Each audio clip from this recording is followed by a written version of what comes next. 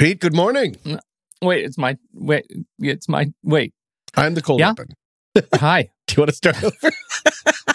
No, this is golden. This is golden. Good morning. Pony boy. I would like to start this session with a session question. Are you ready? Oh, good. A session. Yes. Have you ever heard of the white bear problem? Is that like a Sasquatch problem? I was Like, going to keep say, it do you want to squatchy. take a guess at what the white bear problem is? I'm gonna say it's a Sasquatch. You're saying a Sasquatch, famously not white, famously not, I guess, bear related. Is a Sasquatch the same thing as a Yeti? Only because I just watched the Bobo and there's a reality show about hunting Sasquatches. Oh, And they right. they say things like "keep it squatchy," and Ew. they do the Toledo cry. And I they- to remember call seeing a the trailer Sasquatch. for that, and they're like, I think there's Sasquatches killing people out here. That or the incredible amount of drug dealers that are in the woods in the second That's half exactly of the trailer. I was like, yeah, 100%. Sasquatch isn't real, and it's just drug Okay. dealers. All right, What are we talking so about again? The white bear problem. So now that I've said the words white bear a few times, I would like to try an experiment, a thought experiment, Okay. if you will. Take a deep Okay. breath, let it out, and now, whatever you do, don't picture a white bear in your mind. Don't let one white bear in there. Clear it. Get all the white bears out. No bears, no whites. No whites and no bears. How did you do? Terribly. Every thought that came into my mind was a white bear having tea with a Sasquatch. So, Perfect. But granted, that's terrible. Like, This that's is in the your top worst 5 thing. things to think about anyways. what? Yes, that's going on a shirt. What Thi- are you doing to me right now? This is a phenomenon which was officially studied by a social psychologist. I don't know. I guess that's a psychologist that likes to schmooze. Parties. Named Daniel Wegner in 1987. Other than the white bear problem, I'd always thought it involved pink elephants for some reason. That comes from something. It's about its smart name that I've never known until now is called the ironic process theory. And its concept is something that we who suffer from anxiety know very well. Ironic process theory is the idea that conscious attempts to suppress thoughts make them more likely to surface. And of Yes. course, we know a lot. So, for instance, if you have something you're worried about, you can try to bury it in your mind, and it's often unsuccessful. You just said the word berry, and in my head, it was spelled Beary. That's how influenceable I am. So I have just destroyed you for the day. Yeah. Your wife's a bear, your children are bears. That's it. Yeah. You love honey, you're going to scratch your back on a tree. There's a buffalo on your hat right now, and it Yep. might as well be a bearfalo. One of the ways to try and get rid of the white bear is using what they call cognitive overload, which is what I try to do sometimes, which is when you aggressively try to distract yourself by thinking of anything else or diving into some sort of mental or physical activity which steals focus. But when I personally do that, I don't know if you're the same, I keep coming back to, why am I trying to distract myself? And then there's the white bear. Again, just showing up. Can I just ask you a quick yeah. question? Sidebar. Please, I'll allow it, but watch yourself, counselor. Is this the same thing as why people get songs stuck in their head? Interesting. I bet, like an earworm. I bet it is. Yeah. Because you're trying to get rid of it, and That's that what I only think. stokes the fire. I bet that's Yeah. completely what it is. I don't usually have that. I've never really had that problem. Oh, Is that weird? really? Or maybe I do and I don't even notice it. Yeah, I think that's probably more accurate. Are you kidding? I don't know. Well, I'm not sure. okay. It's I don't not wanna- something that really bothers me. He says as he like walks around singing "Happy Birthday" all day. yeah, right. Yeah. What if No. you? What if you? Let's got just try. something Let's just try a done? little experiment. What Yeah. if I say, Tom, are you walking on sunshine? Oh, whoa. Yeah. I don't Okay. know. Let's Yeah. see if we can. Let's see if you're still singing that at the end of the show. I'm generally singing 1877 Cars for Kids. I don't know if you have that where you are, but it's a great commercial. Well, that's what they say is that you should sing a song that doesn't repeat in the song. So like a jingle, like Nabisco, like you start singing that, and that's the way to cognitively overload using your words. Really? The song that's stuck in your head. That's what they say. So when you later say, I don't know "Walking who on they Sunshine," are. I'm going to say "By Menon." Yeah, Very short. yeah, that's exactly it. When I was reading up on this idea, I stumbled upon a well-written paradigm shift of dealing with ironic processing. And believe it or not, it was from a website for a boxing gym. called Glove Works. We will include the link so you know that I'm not lying. It's a teeny bit long, 2 paragraphs, but can I read what they said? Because they say that ironic processing plays a really big part in boxing. If you were worried about losing, if you're perseverating on something that you did wrong in the last match, it'll follow you into the ring. So here's what they say. And I just thought, I think maybe it's fairly straightforward, but because it was from a boxing place, it elevated in my mind. But here's what they said. Yeah. If disregarding, ignoring, and suppressing adverse thoughts doesn't work, then practicing the opposite may be the trick. Maybe our thoughts simply need our attention. They need to be noticed and nurtured. They need to be accepted rather than rejected. Only when our thoughts are recognized can we allow them to pass. By becoming more mindful of our thoughts, we can allow them to pass healthily. You can compare it to the concept of overcoming grief. If you try to suppress grief, you are temporarily masking the hurt, but you're not addressing it. It's still there, and it may even present itself in other ways, whether you recognize it or not. This is a gem. Once you accept your grieving process and allow yourself to feel it, the grief won't go away, but you can move on without it overtaking you.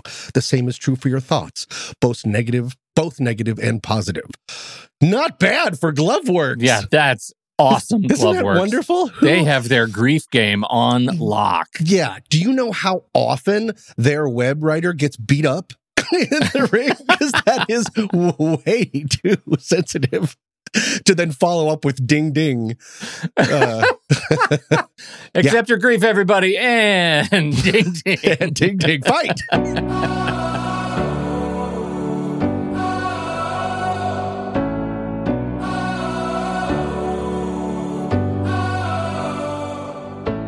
Welcome to What's That Smell, a sometimes funny podcast about humans and their anxieties. I'm Pete Wright. And I'm Tommy Metz III. And each and every week, we drag one of our deepest, darkest anxieties into the light to share it, learn about it, and hopefully laugh about it with all of you. Reach out. As always, you can visit whatsthatsmell.net, and there's a button right at the top that says share your anxieties with us. It probably says something different, but you'll get it. Click that button, and there'll be a form, and you fill out that form, and it'll send your anxiety through the ether, through the space, it probably bounces off the James Webb Telescope and back to Tom and me, and we will share it and learn about it and hopefully laugh about it, but not at you. And with that, I'll go first.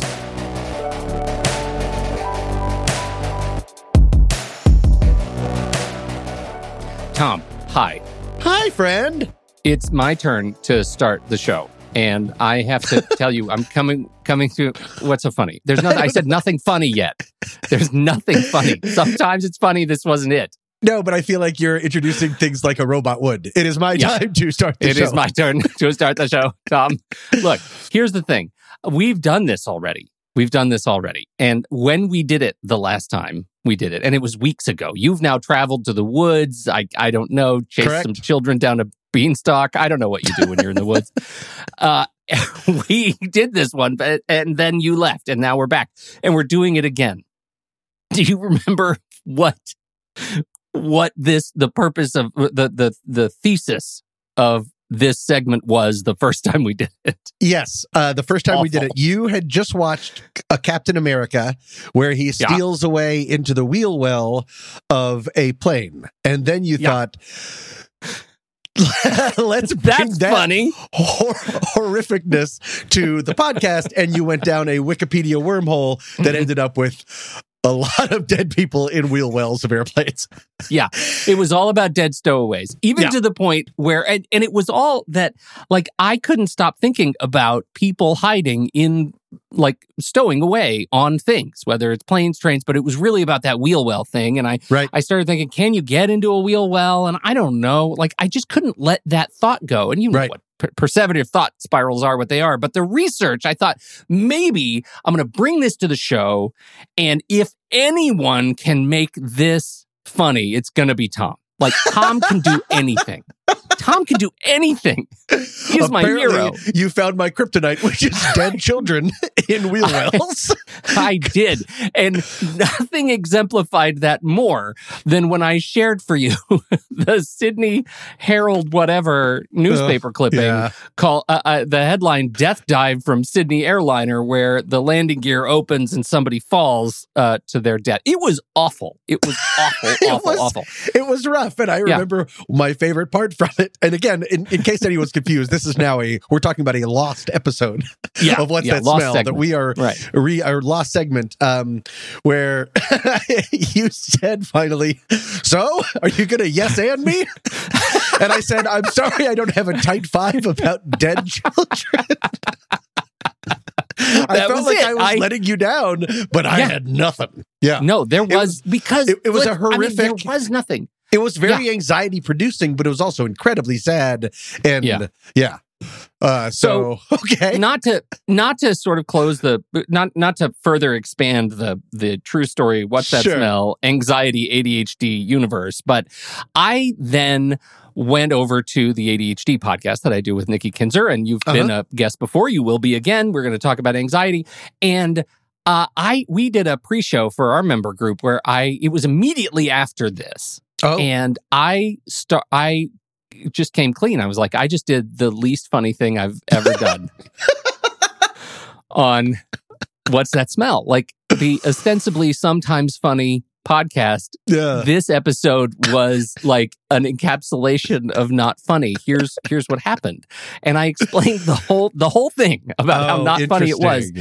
And I realized the episode that we were doing was on ADHD and over talking, and like that's a legit thing. When you live with ADHD, like there is a thing that goes on. Whether if you have more H in you, the hyperactive in you, then your mouth can go and just not stop. And if you have I am much more inattentive, which means my hyperactivity is in my head, and I get what I call fireworks brain. Oh. Where I think I have a good idea and I just spin and spin and spin and spin and spin. And in this case, I landed in fireworks brain and mired neck deep in the sad. And Nikki said something that I thought was really, really useful for me to help me process this, which was because she also lives with anxiety. And she said, I know about myself that I personalize other people's trauma in a way that makes it feel like my own. And so is it like a extreme sort of empathy? Is that that's a great way to put it. Extreme empathy, because it sounds like an X Games. Right. Tony Hawk's extreme empathy. Extreme empathy. Yeah. Grinding and crying. Yeah. Yeah, the most depressive ollies you've ever seen. Just kick flip into depression. You kick flip and then sit on the curb and just be sad. Someone offers you a sponsored orange drink and you just set it down and look at it. Really awful. But I thought that was really interesting. And I think this whole combination hit me in terms of my personal anxiety, perseverating on the idea of people hiding in airplane wheel wells, getting stuck in the social anxiety with you of doing a show where I became all too aware that I was bringing the worst of myself to the show and not offering anything of generosity for you to play with. And then I was legit stuck in the sad. I had personalized all the trauma of these kids who are dead because they were trying to escape horrible conditions, right, and hid in an airplane well. So I offered this segment for two reasons. One, it's about me and not about the trauma of other children. It's about me stuck in my sad head fireworks brain. And as an apology to you for not being able to live up to the really low bar that this show has set. And now I have to ask you, how does this hit you? This idea of taking on others' anxiety, extreme Tony Hawk empathy. Right. Does that mean anything to you? It definitely does. I am very I see myself or old parts of myself or older versions of myself in other people, and that can be extremely hard. Sometimes if someone is like, say, awkward at a party or having trouble getting, entering a conversation, I usually try to help that person. But sometimes if it really seems familiar or it really strikes a certain chord, I kind of need to get away from it. Like I'm no help to that person and I can't be around it because it's almost like chalk nails on a chalkboard. Nails on it's a chalkboard. It's almost like chalk nails. That old chestnut. And I also, in a different kind of way that is a little bit less anxiety, no, I think it's probably more anxiety. I am very aware of things that I can't unsee. If there's anything like children, animals in movies being hurt, children being hurt, that kind of stuff, I really sort of immediately look away from. If there's that's why I have a lot of trouble watching nature documentaries, because they're obsessed with a big chase scene. And like I don't Planet of the Apes. I remember you had real trouble with the recent Planet of the Apes movies because it's a movie about animals fighting animals, but they're also like, these are apes riding horses. So there's like the blooming onion of animal complexity for you. Right. They're wearing fedoras and they're being mean to each other, and I was not there for it. And they're apes. They're apes. I don't even like monkeys when they're not like correcting my vocabulary. So no, I definitely truck in that, and that can be really hard. I talk about, actually I want to maybe do a segment later this season about, for lack of a better term, psychic scars, about when something happens and you kind of know, even in the moment, that's going to leave a mark. I'm not going to forget that for a while. And so I'm always like a little bit, because I go into situations kind of like a raw nerve. So sorry, that was a very over-talky way to say I definitely agree with that. Do you have an issue with over-talking yourself? Do you ever find at a party where you just rev up and you can't stop? Does that ring a bell? Absolutely. I mean, I think no one has accused me of being too quiet. I know there's one really annoying thing that I do where if I say something that people agree with, like some sort of or someone's just like, exactly. That's one of my favorite words. Exactly. I get so hungry for it. I will say the exact same point again, but with different words, because I just want to redo it. I want to ride the dragon or whatever it's called, chase the dragon of that just basic human agreement. And so I will say the exact same thing over and over again. What's your hit rate on that, do you think? How often do I do it? How often do you get exactly again? Like, how often do you get people to respond favorably when you're just parroting yourself? Oh, you mean like redo it? Never, I don't think. Or maybe they do just to be polite. But usually halfway through, I realize that I'm doing it. Okay. And then I get self-conscious and then it all just goes away and I'm in an emotional wheel well. Please don't open the gearbox. Don't open the gearbox. So this is, we did a follow-up episode to this Overtalking because people started writing in like how they want to be treated and how they appreciate being made aware. And I thought there was one suggestion that I thought was really great that we could maybe incorporate into our own podcasting relationship. Oh, okay. Which is to create an overtalking, essentially an overtalking safe word, where like you're witnessing the other person, me overtalk. Yeah, going too far. Like, is there a word that you could work in that feels like it would be a good sort of pattern interrupt, and vice versa? What do you think you'd respond to that you don't say normally? Meaning, so it's a way to subliminal or like secretly do it. Yeah. So the audience, so it's not like all of a sudden I'm like applesauce and everyone knows that something has happened. Well, you probably wouldn't say it like that. You'd say, "Gosh, it's time for some applesauce," and I would know because you don't eat applesauce, right? I would know I'm talking too much. For some reason, that's even weirder than screaming applesauce. It's really time for some applesauce. Like it sounds like a throw. You know what Daddy likes? Kumquats. Do you like apples but hate the Do you like apples but hate the crunch? Do you wish everything was just loose and wet? Gross. Would you like to see what it's like without your dentures? That's right. That's what we're talking about. Soft foods. Yeah. So I think that's a really important way to do it. The other thing that I like so much is my fancy new Inception top that never stops spinning is there is somebody who keeps a top and they'll spin it. And when the top falls, they know that they need to stop talking, which I think is a delightful tool, unless it's this top, which actually doesn't stop spinning and doesn't help you at all. Yeah, and we just have one long episode. Yeah, right. So if you have any tips, dear listener, for getting rid of those perseverative thought spirals and stopping your ADHD fireworks brain from keeping you stuck in the sad, I think that covers almost everything we talked about in the last 10 minutes. Please send them our way. I don't even remember what the email address is, but go to the website. We love you. And now this.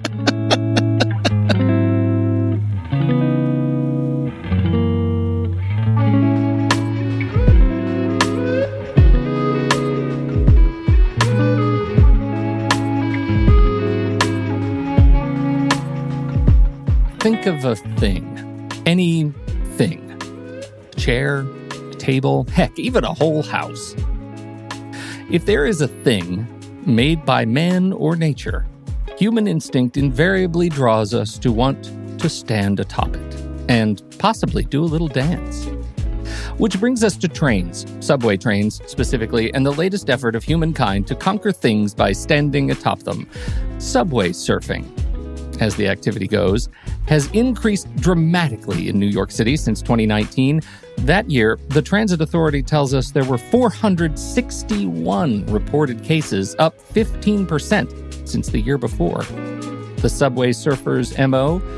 To ride the train not as a casual strap hanger inside the cars all civilized-like, but to hang from the back of the train or climb on top of it, running the cars like an old hobo, but armed with a cell phone and a TikTok account. The problem with subway surfing, stowing away on the train, as you've probably already realized, is that subways run through tunnels. I won't go through the grisliest of details, but if your imagination is anything like ours, you get that much like a high jump abhors a low ceiling, a subway surfer abhors a bridge. You don't have to surf a subway to get your thrills, though. All you have to do is become a What's That Smell Season 7 Panic Pal. For just $35, you'll get your very own podcast feed with longer ad-free episodes and stickers and such mailed to your very home. And if you ask nicely, your postal service worker might just throw it up to you on your roof, upon your house, which you, human, have conquered. We also have our very own Discord server, which has gone quite quiet in our hiatus. Will you be the one to light the spark? Let's find out. Visit whatsthatsmell.net to learn more. Thank you for your support.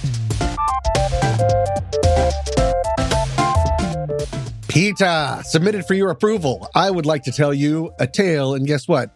It's harrowing. Harrowing. It's very harrowing. This happened when I was back in college. I was walking across campus and I was running late for a class.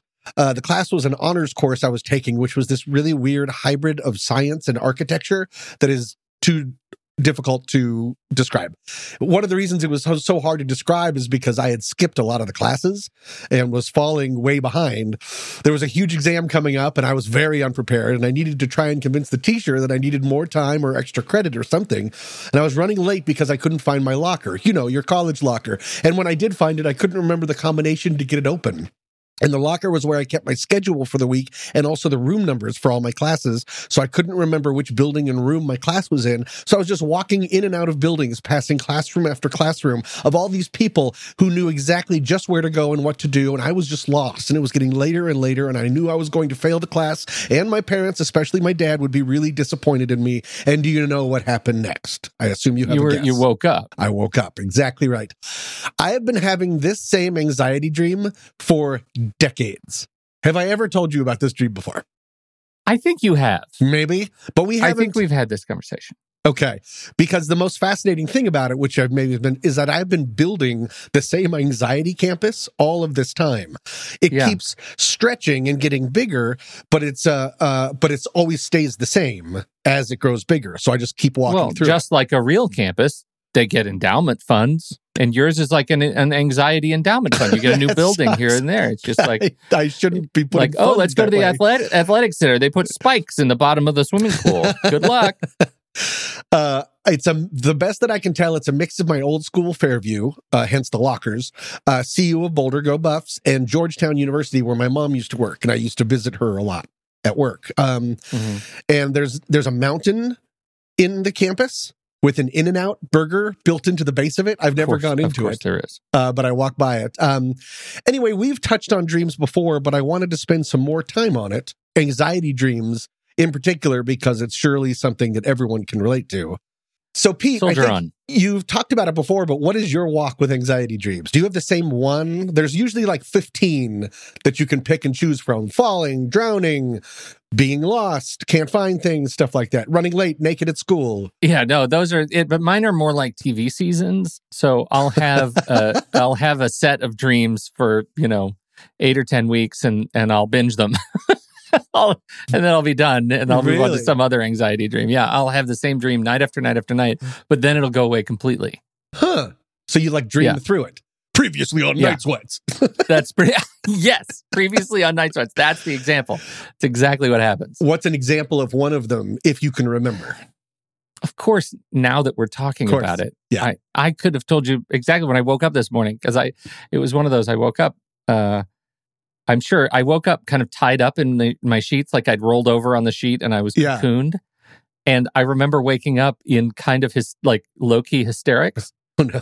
But I don't remember what the dream was that I was having. Like I was being eaten by something. Or there's one. Oh, here's one. That there is a creature like of the forest, like it's made of vines. I'm sure I'm getting this from like Vecna on Stranger Things, right? But it's made of it just rolls. Have you ever played? There's a Japanese video game where there's this little creature and it rolls around and just everything. Oh, you just suck everything up. It becomes, yes, I've seen it before on TikTok. Oh, well. All it does is suck up things that are alive. Ew. So it'll suck up all trees and plants and everything, and it'll leave an entire city. Like my whole neighborhood will just be a hollow, like concrete, everything organic gets sucked up, and the rest is just a shell of inorganic material. And I don't like that. That's the dream? It's like, that's the dream. And I'm running from this organic, hungry vine machine or vine beast, and I can't get away from it. All right. Well, I'm going to add that to my college campus. Horrific. Okay. I came across something interesting when I was looking up stuff about this. Would you think that people that suffer from high anxiety when they're awake, like us, suffer from more anxiety dreams? I guess. Yes. I would have probably thought so. The answer is no. It's a leading question. 100%. It's surprisingly no. In an article I found on Vice.com, clinical psychologist Dr. Michael Nadorf said that anxiety doesn't directly increase the frequency of distressing dreams, but it does heighten their severity. This is partly due to the link between anxiety and sleep disorders like insomnia. Yeah. A person with anxiety is more likely to wake in the night during or just after a stress dream, which is the only way we actually remember dreams. You have to wake up in them or right after them. So even though anxiety sufferers don't actually have more stress dreams than other people, they're more likely to remember them due to their poor sleep quality. So it makes it seem like you're having more. That was kind of a riddle, but did that come across? It totally does. Yeah. And that's why it's like you asked the question, and I even though I'm not remembering them right now, it is so resonant, the dreams that I do have. Yeah. And I'm sure if we ask my wife, because she's the vessel of my nightmare escape, and so I tell her my dreams like she's like a walking, talking Pete dream journal. I know that you said that you have a bunch and then they go away. How often do you have anxiety dreams? Like in a week? All the time. Yeah. All the time. Too. Like in a week, I could say 5 out of every 7 days. Right. And the other 2, I'm just not sleeping. Right. Right. Like, it's that kind of a thing. Like it's all the time. Yeah. Especially right now. I'm going through some stuff. Sure. And I'm wired for it right now. I'm not wired in a way that just generally feels free of anxiety dreams. They're roosting. Right? Like, yeah. Don't sucking you get that? Like that weird ball. Yeah, right. That's what it is. Doesn't it feel like it certainly goes through phases? Yes, it definitely does. And when it hits really badly. Mm-hmm. I will have, they have some tips and stuff for what to do. We can get to those at the very end. Actually, there's just one that I want to get to. More drinking? Just drink harder. More and harder? Harder. Right. Well, that's what the IV is for. They say If you dump all the Oh, saline out and put in gin saline, gin saline dump. I looked up my personal dreams and some dumb site and found some theories that no one knows if it's true. Dreaming about being back in school can be related to work stress because school was our, quote, first job. Not being ready for a test can mean I feel ill-prepared for some big event coming up. Can't find a class or a locker could mean you are feeling that you are not where you belong. None of that is helpful. There is something really telling, though, about me that I wanted to tell you, so you could tell me what you think about it, is the difference between my father and I. There's a lot of differences between my father and I, but here's a really big one. On vacation a few years ago, I was telling my dad about the anxiety dream I'd had the night before. And he told me he's had a recurring anxiety dream a lot throughout his life, which I was surprised, as an adult, which I was surprised by because he doesn't really truck in anxiety. His dream is that he's out on the golf course alone and he's putting and he can't get the ball in the hole. He keeps swinging and swinging and the ball comes close, but then it just rolls by and he can't get it in the hole. And that's his anxiety dream. And I was like, yeah, that seems about right, because he used to be a really big golfer. But thinking about it later, I think it describes a real difference between my dad and I, because in his dream, he's alone and just the anxiety comes from not achieving a goal he wants. Yeah. In mine, I'm in a nightmare because I'm going to fail at something and let other people down. Yeah. Like I'm not walking on campus being like, oh no, I'm not going to do well on this test. And then I'll feel like I haven't achieved my goals. Is that my parents, especially my dad, will be mad at me.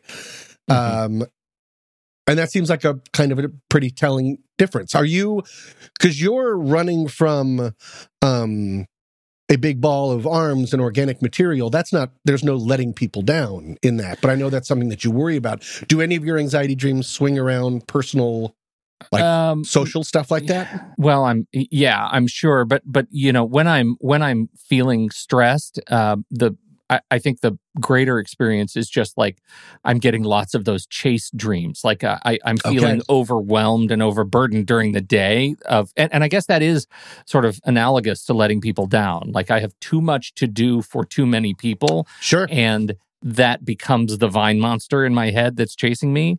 And, you know, it's easy for me to fall into that interpretation. Although I'm pretty sure like the specifics of the dream themselves, like don't really matter. I think it used to be it was like Freud and Carl Jung, like they were big into the symbols. And my sense is, my sense is that today, the therapeutic community pretty much says what it is doesn't matter. The experience of interpreting dreams can be just therapeutic and calming and give you a sense of control. But the specifics don't really matter. It's just the feeling that it evokes. Yeah. And there's another theory that I think about this all the time, that there's another theory that every person in your dream is another facet of you.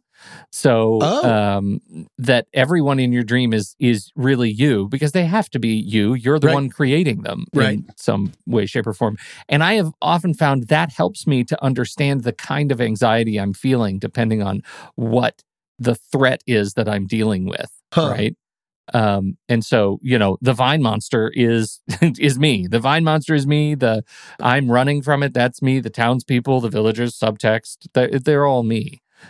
All the subplots and relationships. And so what does that tell me about the experience I'm having, the kind of stress I'm living under? So when you're at the university and you're wandering around... I'm late for my own class. You're late for your own class. What if I got to the classroom finally and it was my father? Well, that would be very telling. What if the classroom was in a wheel well? What if it's all together? It happens to be on top of a train. Yeah. What to do if you're suffering from anxiety dreams? A lot of the stuff is completely what you would think. Regular sleep, talk about it with people, don't eat bedtime calzones, stuff like that. But there was one that I found that I thought was really interesting.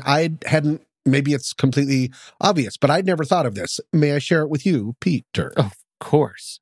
Rewrite your dreams. Martin Reed, a certified clinical sleep health educator and the founder of Insomnia Coach, says it can be helpful to write down your anxiety dreams in detail. Then reimagine the dream so it's no longer a nightmare. This might involve rewriting large parts of the dream or just changing the ending. When you've done this, take time during the day to imagine and recreate this new dream you've formulated in as much detail as possible. He says with practice, you may experience the dream less frequently. That's never occurred to me. to rewrite it. it's Instead, it's just sort of like, Yeah. whoo, that was a dream. Thank goodness it's over and I'm not back in college. But then I never am like, what if I got to the class and it turned out that they did give me extra credit? You know what I mean? What if the ball rolls over you and just gives you a high five and then continues on? Right. And it reminds me of what you just said, 40 minutes ago, right? When we started. Yeah. And like leaning into an earworm, right? Right. It's the whole idea of accepting whatever the experience is that you're having is the act of writing it all out and confronting it. Right. And not letting yourself forget it. And makes it harder once you make it a cognitive thing. I imagine it'd be hard to have that dream again, insofar as we, can't really control our dreams. Right. But you've fully, kind of, right? you've pulled the rug out from under it. You've brought it out into the light, like we do in this dumb podcast. Right. This is the only other thing that I know about dreams is that all of the things that you do to have better sleep that we've talked about apply to your dream experience too.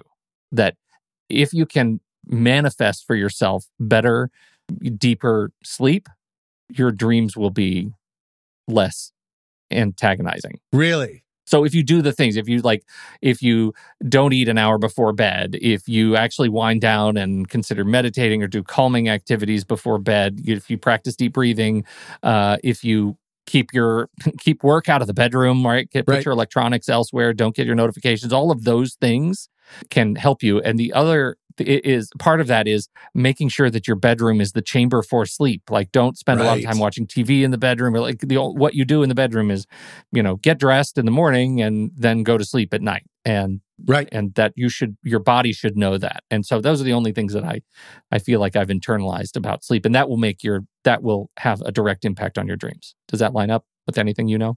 That completely lines up. New idea. You know what airplanes are. You're obsessed with them. Clearly, you know what bedrooms are. What if we match them together and air pressurize a bedroom? Oh. Hashtag pressurize everything. Exactly. The little mask drops down from your bedroom ceiling. Yep, but only one because... Yep. And you always have to practice. Put yours on before you put one on your dog. A little snout-shaped mask. Snout-shaped, adorable.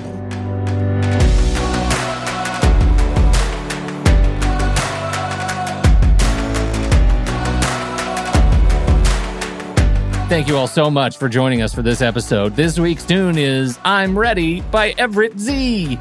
Coming up next week. And I like that one person's like, you like Coke? Try bowling. You could always ask a computer. No, I know. That's how they get you. Every time. That's how they get you. Yep. Trying to get out, but it keeps pulling you back in, Tom. You know what I've never done in my life? The really slow turnaround. If I hear something behind me, I'm turning around. I'd like to rip the Band-Aid off. Not this, oh boy, I hope there's nothing on that branch. Oh, get a move on. Until then, I'm Tommy Mess III. And I'm Pete Wright. Thank you for downloading. We'll be back next week on What's That Smell?